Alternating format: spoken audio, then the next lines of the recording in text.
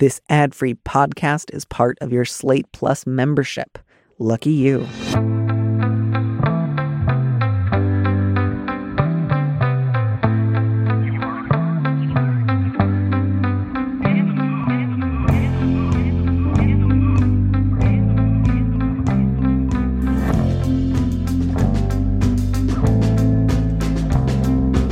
Hello and welcome back to Big Mood, Little Mood. I am your host, Danny Lavery, and with me in the studio this week is Heather Havrilesky, an author who recently published the book Foreverland on the Divine Tedium of Marriage. She also writes the Ask Polly advice column, formerly on New York Magazine, now on Substack. Heather, welcome to the show.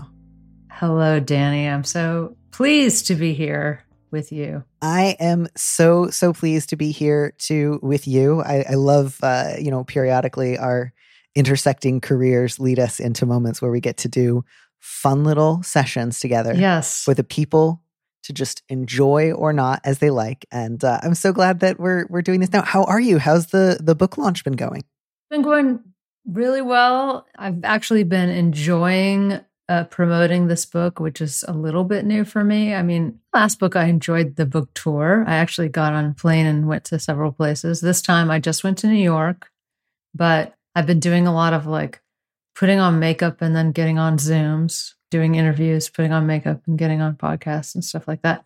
But it's been fun because, I don't know, this book is just so personal to me that it's fun to talk about. And amazingly enough, even though people keep asking me how humiliated I am by my book, I don't feel humiliated by it at all. So that's been kind of a new thing, I think. I'm enjoying it. Yeah, I can really see that.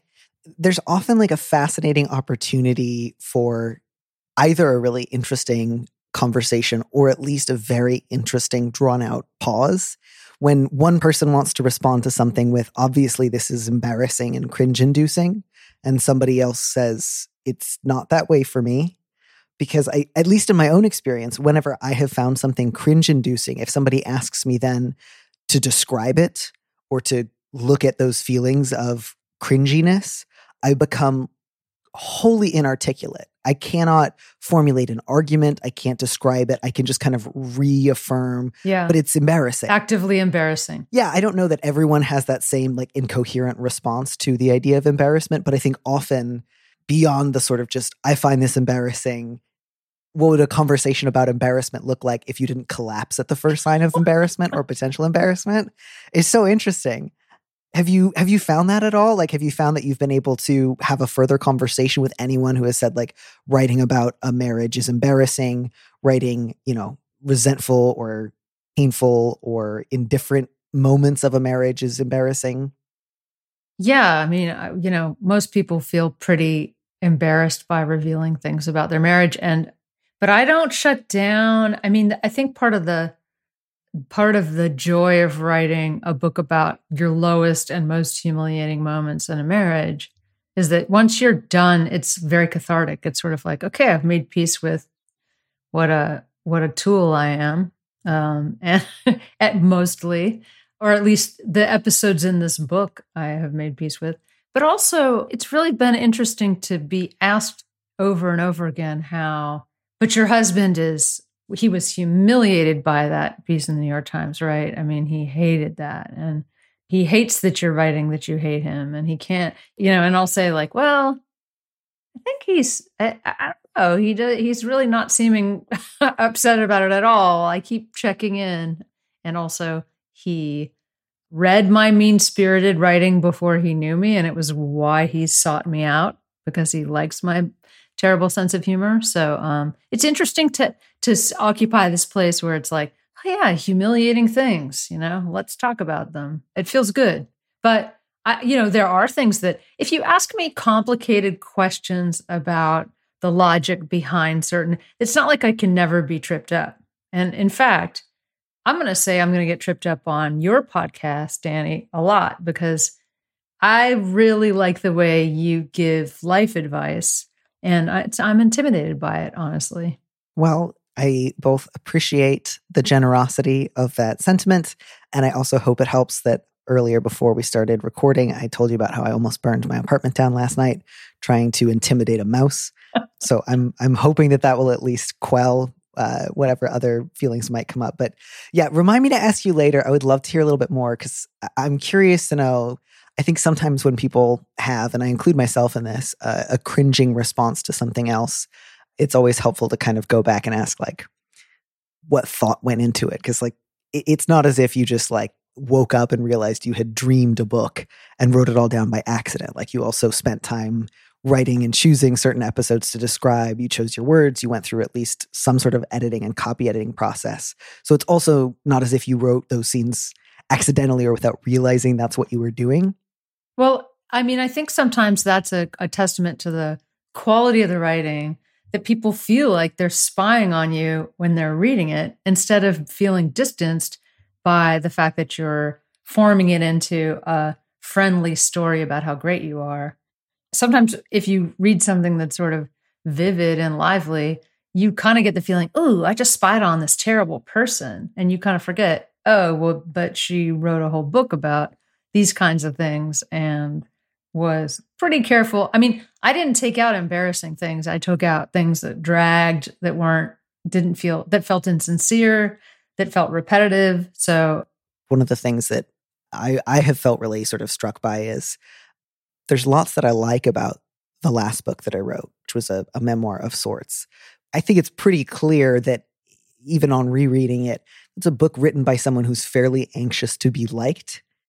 I didn't reread that and think, wow, I really like included moments and occasions and episodes where I acted badly. Any sort of like anecdote that's like slightly personal or vulnerable, I come off, if at worst, maybe a little too self-effacing or, maybe trying too hard to people please. And that's not a very comprehensive portrait of who I am as a person. Yeah, but and so I think, can I just interrupt and say a thing? Save me from myself. There's a way that you're writing. It feels so full, honestly. I mean, I'm a big fan, so I'm going to gross everyone out with what a fan I am. But even before I met you, I feel like I had a pretty good sense of your qualities as a person, and your writing does not come across to me as defensive or a gloss on who you are at all.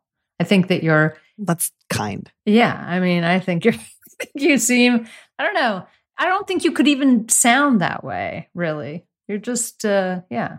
I mean, to be clear, I didn't reread it and think, gosh, this is dreadful. I like the book very, very much. And I think there's lots of useful, interesting, and honest moments in it. But I do think that I am very much like of my cohort, where when I think of a lot of my own contemporaries and the type of writing that we do, there's often a real sense of like certain affects that just don't usually get put front and center. And I think that's one of the things that sort of invigorated me actually about both like your book coming out and then also the reaction to that New York Times excerpt, which was sort of just like, obviously everyone knows, and it goes without saying, that these are the things that you must not share with other people. It would not be possible to share them in a way that was careful, thoughtful, critical. It must have just been a betrayal of your worst. Like, I find that so interesting. And it's just like, yeah. Why are we so afraid of that? Or not, I mean, when I say we, I mean like the particular cohort. I don't mean everybody. Mm-hmm. But yeah, it's like, you made a big mistake in front of a lot of people was sort of the, I wrote a really mean blog. Right. And it's like, maybe it was a mistake, but I wasn't sleepwalking. Like, yeah. I chose to do this. Yeah, I'm willing to consider the mistake level of it, but not it was carefully chosen. Yeah.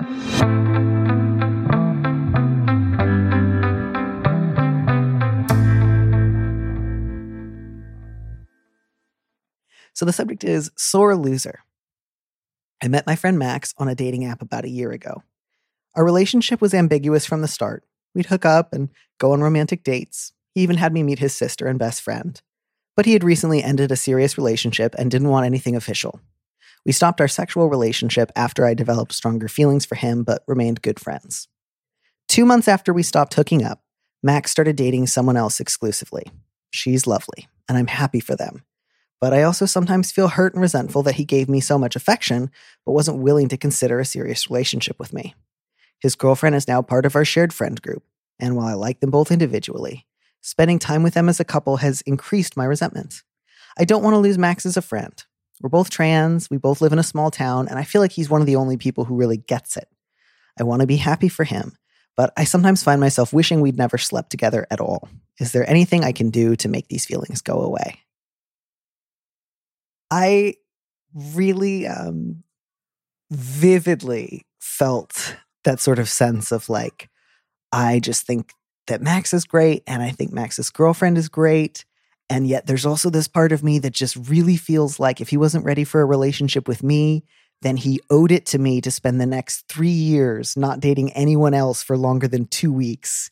Like, all future relationships for the foreseeable future need to be of equal or lesser duration than ours was so that I can feel like it was fair. And I so relate to that. And I wish I had a better answer than dating is not fair. And that little part of you that wants that fair ruling is going to be an enemy to your own relationships and well-being. Do you think that there's a thirst here for fairness? Is that the language of what's happening? Or is it just like, I can't stop obsessing about the fact that, I mean, you're right. There's a little bit of like, I deserve the same thing that this other person got, but I didn't get it, and that's an injustice. That is the tone. Yeah, and to be clear, I don't think this letter writer has done anything at all wrong or inappropriate, and these feelings make a ton of sense to me. I think that what I want to do maybe in that moment is slightly encourage the letter writer to feel comfortable looking at or considering feelings of theirs that aren't just wholly generous or peaceful, not so that they can just go ahead and get incredibly mad, but so they can just kind of acknowledge, I am not, in fact, in a position to immediately transition out of, I have strong feelings for the guy I'm seeing, stronger than his feelings for me, and now he has a new girlfriend and we're all good friends, and I can't believe I'm still sometimes upset about this. Like, that's a lot of pressure to just be so chill and so easygoing that I kind of want the letter writer to be able to say to themselves, not necessarily to Max, like, I had other expectations. I had things that I wanted. I feel sad and hurt that I didn't get them. And it's difficult for me to watch him be in a serious relationship with somebody else. And that it is not reasonable or kind to say to myself, you know, why aren't you over this? Why don't you just immediately shut off your desires once you hear no? That's a lot. Yeah. And also, is it possible to sort of understand, like, this is a process that is going to be led by my feelings, actually. It's not about just shutting something down. It's sort of like you have to look at your feelings for a while to figure out what fantasy did you have about what this person was going to mean to you, and what had you created around that fantasy? Like, what kind of world did you imagine with this person? They mentioned that Max and the letter writer are both trans and live in a small town. It was sort of like there was a romantic vision, and also sort of like there's a kind of like shadow of a scarcity of resources in the background, where it sort of feels like, is there a scarcity mentality at work in this person's greater worldview where there are not enough of this kind of person like Max to go around, and there's not enough love to go around? I mean, I think that for myself personally, I have a long, rich history of doing all the wrong things in most situations. And that kind of scarcity mentality around love was something that characterized the first, 20 to 30 years of my life. But it was formed directly by my family of origin and the way things functioned within my family system. It was easy for me to be put into a state of, I'm not getting my fair share, and why am I, I mean, I hate to say this, but it's a kind of a self-fulfilling prophecy when you're in that state and you're kind of grabby and, I never get enough, I mean, I never get enough was like a sound that I made for a long time. And the thing is, if you say to yourself, I got to shut this down and get over this, why can't I just get over this? That's sort of you doing a bad parent to yourself and saying, like, you're never going to get enough, accept it and move on. Whereas looking at the feelings of I never get enough closely and saying, whoa, not only am I applying this to a situation where I'm really not getting enough, but I apply that sound to a lot of different situations where it's not appropriate or it doesn't really fit. It's not accurate. Yeah, I think letter writer, I have so much just, affection for your position in this letter. So if at any point I am talking about like identifying with something unreasonable or selfish, I just really want to stress it is not that I think you have been behaving or even thinking unreasonable thoughts. I just want you to be able to be in touch with that part of yourself that's not always like, cool, I can roll with this. I'm immediately adjusting. I'm fine. That's really what I'm kind of striving for here. I think I'm really on the same page as you, Heather, about the kind of idea of, I know it doesn't have to be like this, but we're kind of the only two trans people in town. It sort of added a special sheen to our relationship. I thought of us as like comrades in arms as well as lovers, and felt like there was a real potential for it to be kind of like us against the world, as well as maybe a touch of like we're both like the two homecoming kings getting together or what have you. I also think, especially if you plan on staying in this small town for the foreseeable future, to think of your friendship with Max as one that you want to cultivate a long-term version of. And to that end, if you need a little time and space from Max, I don't want you to think of that as counterproductive. I want you to think of that as like an investment in the longevity of your relationship. And again, I know it's a bit of a cliche to say that gay and trans people are friends with more of their exes than the general population. But sometimes that is the case. And sometimes that's the case, at least in some part, because of necessity, because you live in a town with only so many, trans people. I think, honestly, if you were to say to Max, I have been really happy for you in your new relationship. And I've also noticed that it's been a little tricky for me to adjust. And I need to make myself scarce for the next couple of months or weeks, or, don't pin a firm date on it, but just make it clear. It's not going to be a couple of days, and I'm not going to just drop off the face of the earth without telling you. It is specifically so I can, spend a little time mourning the loss of our relationship, letting go, getting a little distance from you and your girlfriend, so that when I do eventually pop back up, you'll know I'm doing so because I feel ready.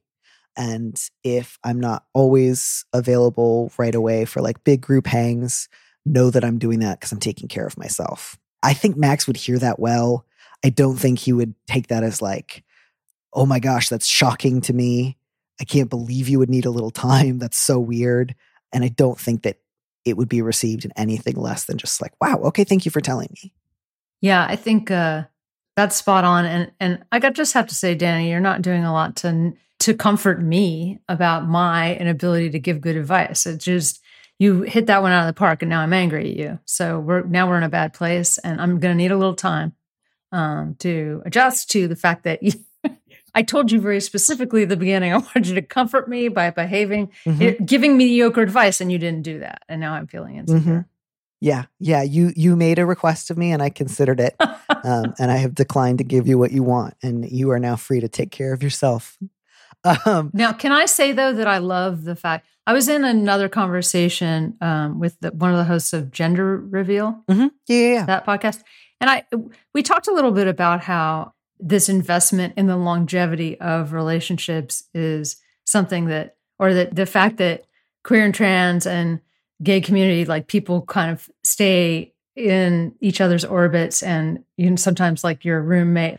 I think Tuck gave an example of, sometimes your roommate is your ex or two exes, and things like that happen. And I was just like, that's so nice. It's like, I feel like in the straight world, it's very on or off. Like, oh, it's over now. I didn't win you. And so now I will have to disappear from your life forever.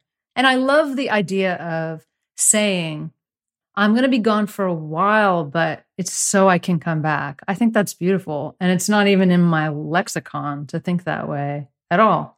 So I just have to say, I think that's it's like investing in the long term. You have this connection with someone, and you kind of believe in this person, and you match, it's this beautiful thing, and investing in that but also honoring your feelings. That's like just such a nice, nuanced approach to something that's usually so, oh, well, you're screwed. Time to move on, buddy. Yeah. I think that's often a missing element in people who are sort of stuck feeling like they would like to be close friends with an ex, but are having a really difficult time.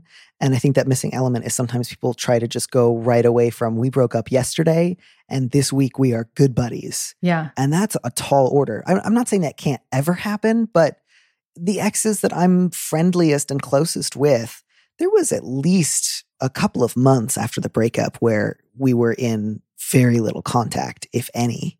And that's not to say you have to say, like, lose my number for exactly 6 months and then all my bad feelings will have disappeared. It's just to go from, I'm seeing this guy, I have strong feelings for him. He just introduced me to his mom and his sister, and I'm really hoping things are going somewhere, to he's just reiterated he doesn't want things to go anywhere. And that really crushed me, to immediately, okay, but now we're just good friends. That's hard. That's a lot to ask of yourself. And I wonder if maybe in your desire to prioritize this relationship, which I totally understand, you maybe kind of pushed yourself into a position where it's like, I must only feel smooth feelings. Nothing jagged, nothing pointy, nothing sharp, nothing difficult, because that will puncture the balloon of this relationship. And I think this relationship can hopefully stand a little bit of like a nubbly, frictive surface. So you're not saying anything unreasonable. You're not saying like, I'm actually deeply in love with you and I can never see you again. You're just saying, this breakup was disappointing for me. I had hoped for something else. And then, man, beyond that one, I think, of course you feel hurt and resentful that he was affectionate but didn't want the same things that you want. It doesn't sound like he was making you a lot of promises that he then lied to you about, so much as just he was affectionate and kind of romantic on your dates and then didn't want to build a more serious relationship beyond that. And it's just really, really fine to say, that hurts. I wish that he had. And then also to just kind of remind yourself, like, it is unfortunate that a lot of dating is pretty subjective and often ineffable. Sometimes someone says, I don't really want to be in a serious relationship right now. And they may be perfectly sincere. And then 6 weeks after you break up, they meet someone who changes their mind. Of course, that's painful, but it also doesn't necessarily mean that the other person has lied to you or cheated you of something that you should have received. It just means that dating is hard and it's very vulnerable to show someone yourself and say, do you want some more? And for them to say, no, thanks, I'm good. And then meet somebody else and have a different reaction. It's painful. I think why it's important to remind yourself it's so subjective that you really cannot take it personally. Yeah. And you'll hear passionate things and then circumstances change and feelings change. And that's sort of just the nature of the beast. It doesn't mean that the things you heard were necessarily even insincere. Mm-hmm. Yeah. My last thought is just, you say you want to be happy for him. I really get that. But before you can be happy for him, you need to honestly feel your own feelings. And I think you're just starting to excavate some of those. So I would say, give him peaceful, affectionate distance and clear boundaries on when you'll get back in touch. That's what he needs from you, not a mask of constant happiness. And then go look after yourself and, mourn it, be sad, figure out some other things you might want, take your time, reestablish slow, manageable contact. Don't try to go back to call me every day. Let's hang out every afternoon. Make me one of the regular invites to your beautiful dinner parties that you and your perfect, beautiful girlfriend have every second Thursday or whatever. Oh, God.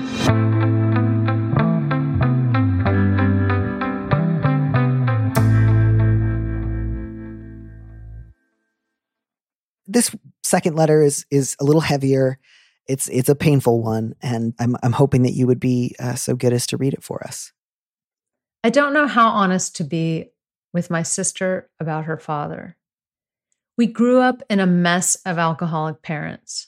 Her father hit our mother when she was pregnant, verbally abused me and my other sister, and spent years terrorizing us all. When I was 11, he molested me. It wasn't rape, but he groped and kissed me in bed. I told my mother, and he said he mistook me for her in the dark. We didn't have much money, and I was sharing my mother's bed at the time, so I kept it a secret for years because I felt like no one else would believe me. Even now, I question whether he really assaulted me or made a drunken mistake. Even aside from this instance, I never wanted to see him again. Our families separated shortly thereafter, and then, when my sister was 17, she ran away after her father hit her. Now, 2 years later, he is apparently sober, and she is talking to him again. It makes me sick. I freeze up with fear at the thought of ever having to be in the same room again. I'm close to my sister, but the first time I ever told her about how her father beat our mother, she called me a liar and stopped talking to me for over a year. My husband says I should tell her. I think the situation is too fraught and I will lose her. I dread my sister getting engaged because I would have to see this man again at the wedding. I don't know what to do. My sister cries often and bemoans that we don't have a real family. This would destroy her. She's already dealt with suicidal thoughts. Welcome to the family. And I just want her to be happy.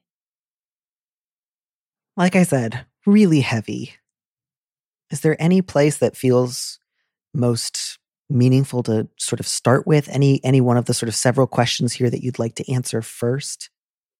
Well, the fact that her father actually hit her, I think in the beginning I sort of thought, okay, she really prefers to not know everything. And sometimes you have to respect people when they say, this is my boundary, don't tell me things that I don't want to know. And I have a different relationship with this person than you do. And I'm, even if they're committed to sort of living a lie, there are times when if someone says to you directly, I don't want to know anything else, you have to kind of take that in and respect that. But the fact that he hit her and then she left, it ups the stakes a little bit. I don't have the best leaping off point for this because I don't know, Danny. I just feel like you're gonna drive this car better than I will. I have to say, it's a tough car. This is a heavy one, very heavy. I think the thing that felt really important to me to kind of address first, and letter writer, I'm aware that part of what you were just doing is describing your own thought process. When you think about that assault, you weren't necessarily making like permanent claims. So I don't want to assume that you were being too hard on yourself all of the time. But just on the off chance, if that thought continues to trouble you, I would encourage you to think about two things. One is that, I don't think it's a question of either he really assaulted you or he made a drunken mistake. I don't believe that it was a mistake, but regardless, it's not about what his secret heart may or may not have intended in that moment. You were assaulted, and whatever he may have been thinking or feeling at the time does not change anything about that. He did assault you. So I can really imagine that part of that voice that says maybe it was a mistake, maybe is echoing some of the things that you heard perhaps from your mother or that you feared hearing from your other relatives. And that was part of what, led you to not disclose further. But I just really want to be able to make it clear he could have been thinking or feeling anything in the world and it would still be assault. There's no list where if he had been thinking or believing one particular thing, you weren't actually assaulted. That is what happened. And I'm really sorry, but it's not if he made a mistake, it didn't affect you or you're supposed to, wipe it away. That's not how action works. That's not how life works. And so I hope that you can try to remind yourself if that thought pops up again. The other thing that I'll just suggest, and again, if that's useful to you, use it. And if it's not, don't worry about it. But if you are with someone who shares a bed routinely with their child, you don't get into bed and just grab whoever's there, regardless of whatever else, again, may have been going on. That is not something that you do if you are interested in not assaulting children. So even if there's part of you that thinks, well, maybe that evening he was really drunk, so this, that, or the other. It's just, he had all of the information when he was sober. He knew your mother and your sleeping arrangement. This was not his first time in your home. So if any of that is useful to you, use it. If it's not, throw it away. But I would just like to be able to help maybe ground you in those moments where you're inclined to try to talk yourself out of what you know to be true because you're afraid you won't get the support that you need. And I really understand that impulse, but it did happen. He did do it. There are not mitigating circumstances that make it okay. And that can be really hard to acknowledge, but that is the truth. I appreciate that your husband, presumably, I hope, wants the best for you and wants you to be able to share this because, again, I'm presuming, but I hope it's the case, that he hopes that your sister will be able to hear it in a way she couldn't hear other facts about her father in the past, and that it will lead to further closeness. So I don't want to impugn anything about his intentions here. I'll just say if he hasn't experienced something like this in his own life, he might be going into this with maybe not rose-colored glasses, but maybe some unrealistic expectations. So again, I don't say that to say dismiss your husband's advice. He's way off base, so much as just it's his advice, and I think you should consider it. My advice is not to do that. Sometimes people casually say, you should tell them, without thinking through what that means for the person involved. It's easy to stand by and say, oh, yeah, just tell them. Everyone should know the truth about everything. If you're the person in the situation, it's a whole different story, and the layers and the costs of it are much more apparent. Especially in the context of, the last time that you tried to talk to your sister about her father's abusiveness, you were actually discussing something that was more widely known. You had reason to believe it would not be as shocking or upsetting. And even then she reacted about as badly as you can. And it sounds like has never acknowledged or apologized that you were not lying and that she wrongly called you a liar. And so there's that pain there as well of there's not a good track record on that front. And she hasn't yet demonstrated that she knows that she was trying to blame me for something that upset her about her father that she didn't want to acknowledge. So for that reason, I could really understand why you're reluctant. So if there's anything to be taken from your husband's advice, I think it's that it would be good for you to talk to somebody. I would encourage you, always, if you're able to afford a therapist, I would recommend finding a therapist, especially one who specializes in dealing with the fallout from family trauma, from abusive parenting, from child sexual abuse. If that's not possible, to consider a support group. There's an organization, I don't want to make a blanket recommendation, but I know off the top of my head, there's an organization called Living Waters that does support groups for people who have experienced childhood sexual abuse. There are other similar organizations in different parts of the country. Those might be useful to you as well. You might want to discuss it with a trusted friend who maybe doesn't know any of your relatives and who you believe is good at hearing difficult truths and keeping it confidential. But between your sister's track record with what information was already out there, her defensiveness around her father, and the fact that she's talking to him again, I really don't want to say you can't, because of course you need to know that you have that choice if you want to take it. But I think you are reasonable to be thinking it's too fraught. But on the other hand, you say, I think it'll be too fraught and I'll lose her. That part, again, I want to be so gentle here. I don't want to say you have to push for a reckoning right now, but I do want you to be mindful of the possibility that even if you don't push, if all you do is hold steady to, I can't be in a room with this guy and I can't really hear you talk about him, she might push you on that anyways. And if that does happen, I want you to be prepared to take care of yourself. I think that ties back to the beginning about what you said about how what happened was abuse. And that's crystal clear. At the end of the letter, she uses the word fear and dread. And in some ways, even if you're not willing to classify what happened with this person when you were 11, the effects of it are crystal clear. And honoring those emotions, saying to yourself, I feel an enormous, I become paralyzed with fear. I'm thinking about an event in the future, this wedding, theoretical wedding, and I'm filled with dread at the thought of it.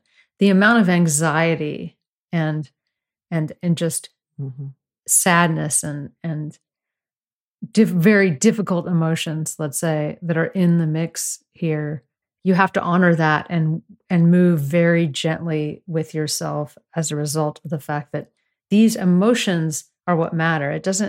I think there are a lot of people who have been through something similar and they can't even classify what happened. They don't even know or remember what it was about this person in their life. But when they see the person, they lock up. And they know something's menacing there, something's wrong. Taking the emotions themselves seriously is a part of taking your experience seriously and making space for yourself to live the way you want to live. I would just want to reiterate that the gentleness that you treat yourself with in this situation is everything. Yeah. I also want to acknowledge, like, the letter writer's sister sounds like is now 19. So she's really young. And I don't know how old your sister was when you broached the subject of her father beating your mother. She might have been quite young when that happened. And so, again, I still think it is not good that she got defensive and blamed you and stopped talking to you. But I also want to acknowledge that she was, at that point, a child in an abusive home, or a child who had run away from an abusive home and was going through a lot herself. So not to say, therefore, it's okay, or therefore, she's going to grow up into a totally different person, and I promise you she's going to change. It's real and it's hard, and I can also understand why you have wanted to extend some openness and flexibility there because of her relative youth. That said, letter writer, I think the sort of intense pressure of that last paragraph of, I don't know what to do, this would destroy her. I want to try to flip some of those ideas. Right now you have it framed as, if we were ever honest about her father, she would be destroyed. But the sort of necessary implications of that is something like, if I want to have a relationship with my sister, I have to commit to some kind of lie about her father. And I can't imagine doing that. And I also feel like if I don't participate in that lie with her, I will be causing her harm. I will be adding to her burden. I will be exacerbating her suicidality, and I will be committing harm. And I just really, really want to gently push that one away and say, that is not what you are thinking about doing. Regardless of whether you choose to disclose that particular assault with your sister, there is still plenty of honesty that you could speak about her father and his effect on you, and why you cannot be in a room with him or hear about him, that don't require you to disclose. You have plenty to talk about as it is. So I guess that's why I wanted to say that. I want you to feel freedom to talk about this on other terms. You have your own reasons. And a relationship where you have to lie about someone who abused you both is not a sustainable relationship where you're both caring for each other equally. It's a relationship where somebody is asking you to hurt yourself for them. And that's not right. And again, I really want to stress, I don't think that your sister is a monster or, irredeemable, but it's not okay what she is trying to extract from you. It's not right. And she shouldn't be doing it, even though she is 19, even though she has also suffered some abuse from his hands. Yeah, it's hard because it sounds like she's pretty bewildered by the situation and maybe doesn't have the communication skills to sort of even talk about it and also she clearly isn't welcoming new information or memories from her sister. So it's a hard one. It's really hard. Really hard. I know. I think my last thought here is that line about, I just want her to be happy. Letter writer, I would encourage you to remind yourself as much as possible, her happiness does not rest upon lying about who her father is. Real happiness does not depend on the maintenance of a lie. If it did, it wouldn't be real happiness. So whatever happiness might look like for her, you can have all the compassion for her in the world. You can love her and want the best for her. And you can also refuse to lie and hurt yourself, because that is not, in fact, real happiness. And that is not within your power to give her. So I think the most important thing for you to do is to be clear that you're not going to be around him and you need her not to share anything about him with you. If beyond that you find that having a relationship with him is still so hard that you have difficulty being around her, you might need to take another step back there. And I can understand why that would be painful, but that would not be you hurting her. That would not be you causing trouble. That would be you acknowledging reality. I want you to want you to be happy as much as you want her to be happy. You can still love her without prioritizing her desire to live in a lie. I know that the situations are not exactly parallel, but I was also very, very close with my sister. And the last thing that she ever said directly to me was that she thought our brother was a hero. And that was a difficult thing to hear. And that was a painful thing. And it's one of the reasons that we don't have a relationship now. And it doesn't mean that I don't want good things for her, but it does mean that I have to acknowledge the foundation that she wants for a relationship with me is unbearable and wrong, and I cannot do it. And it would not be good to do it. It would not be a loving thing. It would not be like honoring the best version of her, whatever that version is. I cannot choose closeness over honesty. And those things aren't always at odds. They're often not. But in a situation like this one, I think, closeness without honesty is just, it's like being tied up and thrown in a river together. It's not the kind of closeness that feeds the soul. I'm sad now. Heather, do you want to talk about something nice? Sure. I was just wondering though, do you think that this sister needs her sister to lie, or do you think that she could maybe is there a way that they can sort of, coexist? Because she's so young, right? I think so. Yeah, I'm glad. I think that that's actually a good thing to think about. If you were to say, sister, I love you. I want to talk about something that we haven't discussed before. And by which I mean the conversation where she called you a liar and stopped talking to you for a year because you acknowledged that her father beat your mother. And to say, I would like to talk about that conversation again with you if you're available to hear me out. Are you? You can also maybe, if you need to, acknowledge that might be difficult for her to do and that you don't need her to answer you right away, but that you would like her to give it some serious thought. And if so, that you would like to just share how that conversation made you feel and what you hope to get from her, which might be something like an acknowledgement that she hurt you, perhaps an apology, perhaps a willingness to talk about what it sounds like she is now prepared to admit, at least to some degree, which is that he has been violent with her and other members of her family. See where she's at with any of it.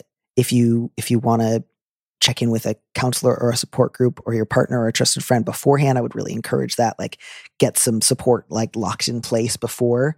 But that, I think, would be the best place to start to see if she is prepared to have a different kind of conversation about this. Yeah, that makes sense. Because again, that's a real opportunity for potential repair between the two of you that doesn't require you to then share additional vulnerable information. I think that's like, there is potential here for healing between the two of you. I don't think it's guaranteed. I wish I could guarantee it, but I do think it's possible. I don't want to say just walk away now and don't try. But I do think that in order to feel safe sharing new vulnerable information with her, you would first need to see whether or not she could acknowledge that she had done something wrong in that last conversation. And again, not like, you awful jerk, you are totally responsible for how you reacted to this when you were, 14 or 15 or 16. Like, you can extend patience and compassion in that conversation. But you can also say, I think you can probably understand how that felt. And I would love to know a little bit more about what changed for you, or did you know in that moment that you were displacing blame onto me because you were afraid to admit it about your father?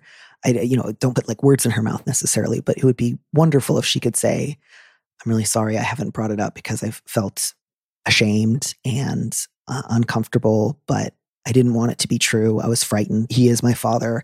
I wanted him to be better than he was. I depended on him, and it was easier to lash out at you, and I'm sorry. Ideally, if you could hear that might potentially lay the groundwork for the possibility of sharing more in the future. But again, if any part of you feels like, I think she might leverage that against me, I think she might blame me for my own assault. Spare yourself that if you can. Yeah. And also set your expectations a little bit low and that for that conversation, just so you don't feel overwhelmed with disappointment when you're in the middle of the conversation. I mean, that might be true no matter what you do, but sometimes it helps to kind of brace yourself and say, I could hear a lot of wild stuff and I just need to sit with it and be present and let it wash over me and not react in the moment and just, try to stay in a place of compassion for this person for your sister while you're sussing out if there's any movement here. Yeah. And my hope is that your sister can let go of her ideas about a quote unquote real family and maybe see that she has, a sister who wants very much to be close, to try to facilitate her happiness, to love and care for one another, and to also, not run away from the reality that you were raised by an alcoholic and abusive stepfather in the letter writer's case. It is possible to do both of those things. It is not easy or straightforward, but, I hope that she doesn't let this image of the kind of family that you have never had get in the way of the kind of family that she could have with you right now.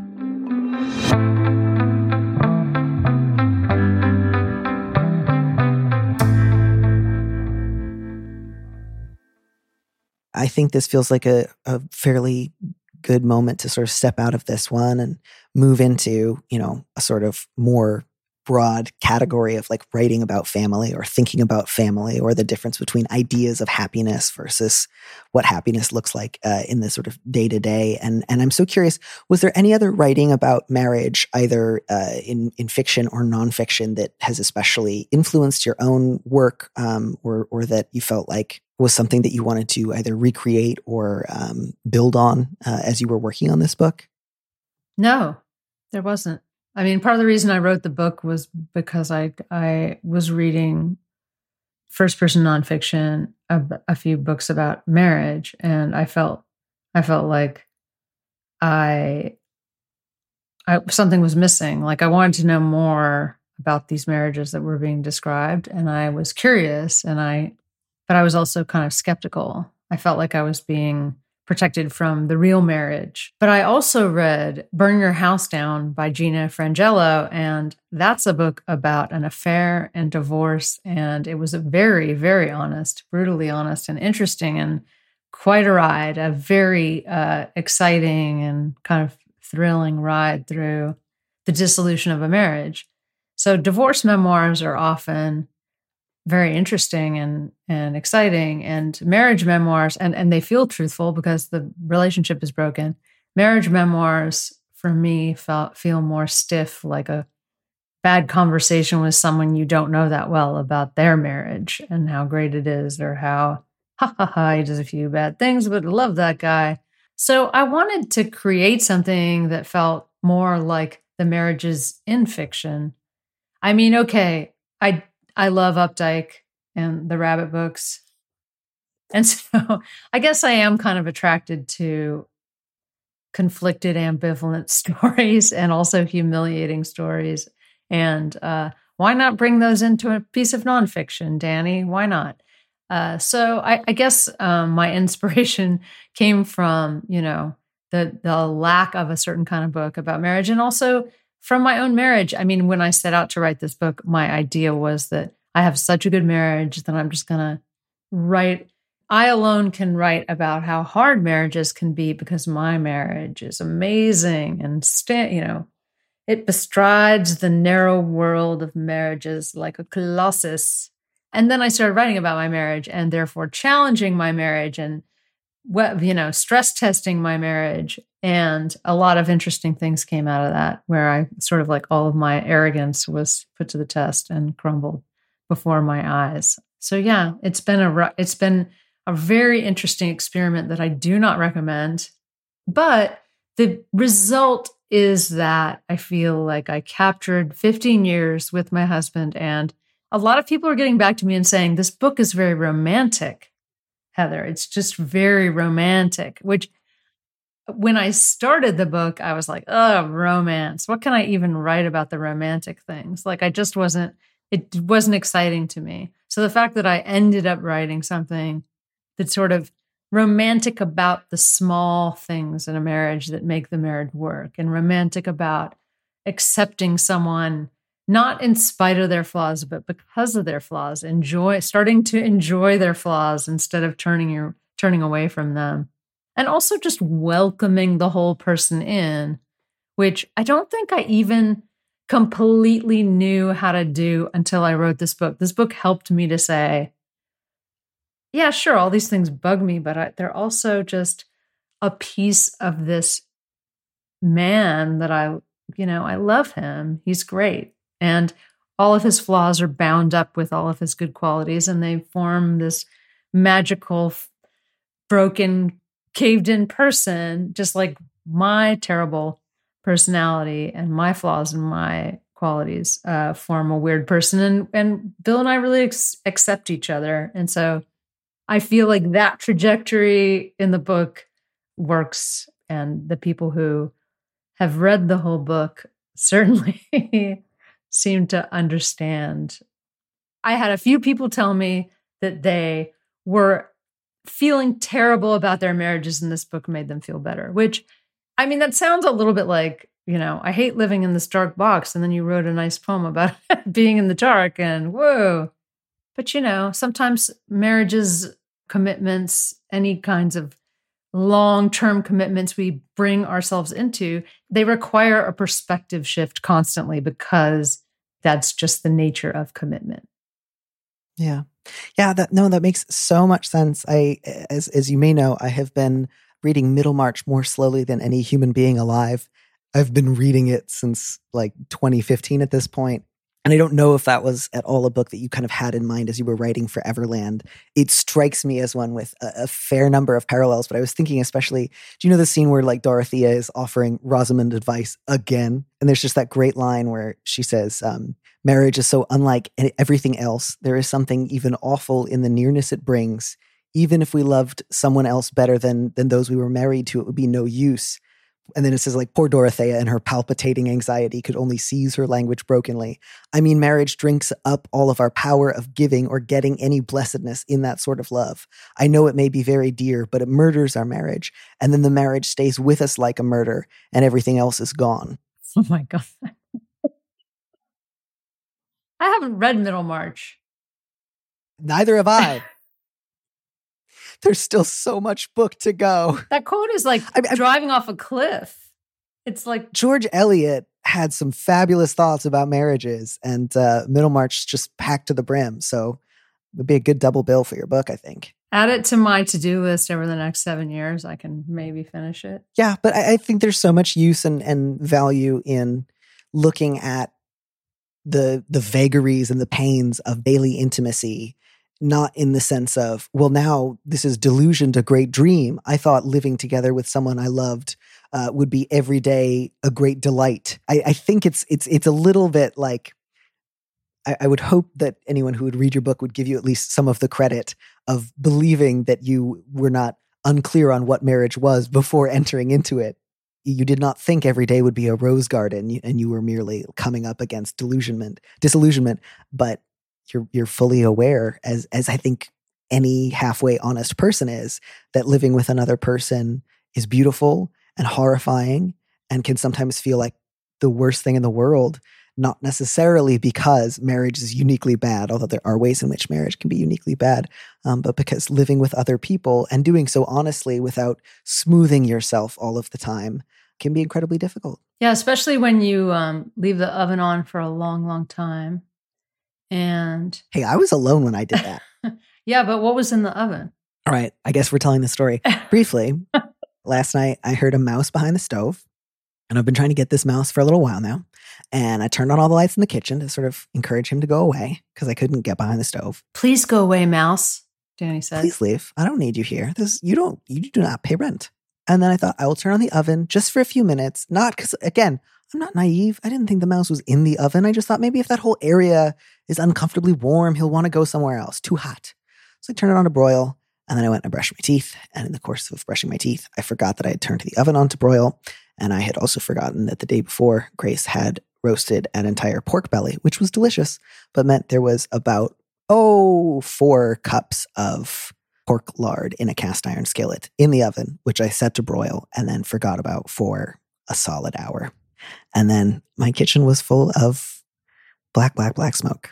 And I smell like a campfire. And it was very upsetting. I don't know how we got on my fault in this. Is there a lingering stench of pig? It's way past pig.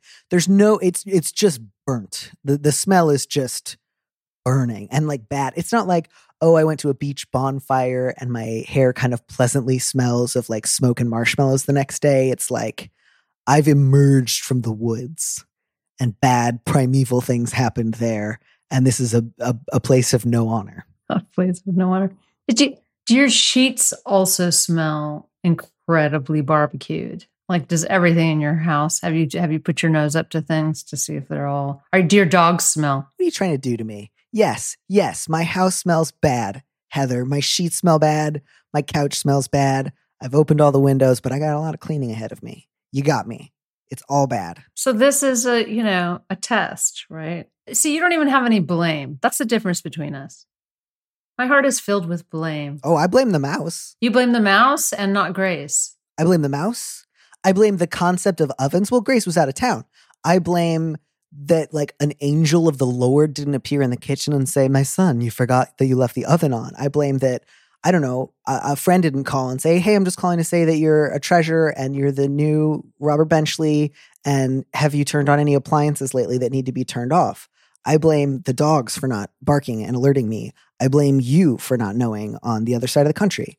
I blame Phil, my producer, for not intuiting that there was something wrong and texting, hey man, you okay?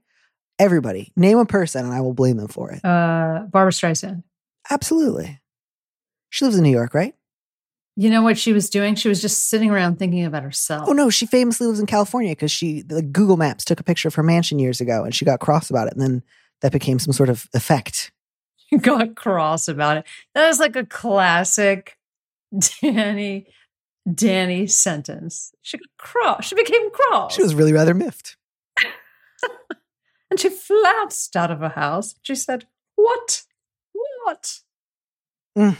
Heather, we did so much. Are you sleepy? I'm sleepy. I'm ready for a banana split. Yeah. That's what I want. If you could please mail me half of it. Okay. Thanks. I'll put it in this envelope here and hopefully it'll hold up. We're really only an hour flight away from each other now that I'm on the East Coast. So you could be airlifting me a half of a banana split is what I'm hearing. I could. Heather, where can people find your fabulous book, Foreverland, on the divine tedium of marriage? Can they get it wherever books are sold? They can, in fact. If they walk into their local indie bookstore, they may see it. I'm hoping they'll see it right in the window. That saucy lady on the cover looking over her husband's shoulder at someone else, hopefully. Heather, thank you again. Have a fabulous rest of your day. And I hope to get you back on the show soon. Oh, thanks so much for having me. I had a good time.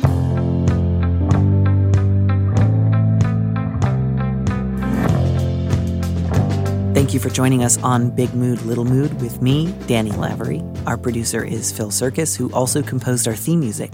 Don't miss an episode of the show. Head to slate.com/mood to sign up to subscribe or hit the subscribe button on whatever platform you're using right now. Thanks. Also, if you can, please leave us a review on Apple Podcasts. We'd love to know what you think. If you want more Big Mood, Little Mood, you should join Slate Plus, Slate's membership program. Members get an extra episode of Big Mood, Little Mood every Friday, and you'll get to hear more advice and conversations with a guest. And as a Slate Plus member, you'll also be supporting the show. Go to slate.com/mood plus to sign up. It's just $1 for your first month. If you'd like me to read your letter on the show, maybe you need a little advice, maybe some big advice, head to slate.com/mood to find our Big Mood, Little Mood listener question form, or find a link in the description on the platform you're using right now. Thanks for listening.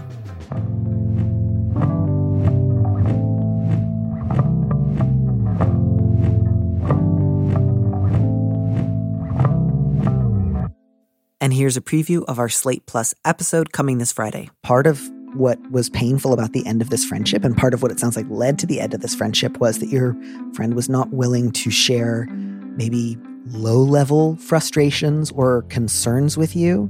And then that eventually built up to a point where conversation was pretty near impossible. And you should be, I think, looking for ways to not replicate that experience. And so you have, I think, an opportunity here not to say, oh, I don't feel bad, which in some ways gestures at the truth and in other ways doesn't, and to say, I feel bad, and that is reasonable and okay. And it's not the same thing as saying, I'll never get over this, or I'm destroyed, or this is the worst thing that's happening to me. To listen to the rest of that conversation, join Slate Plus now at slate.com/mood.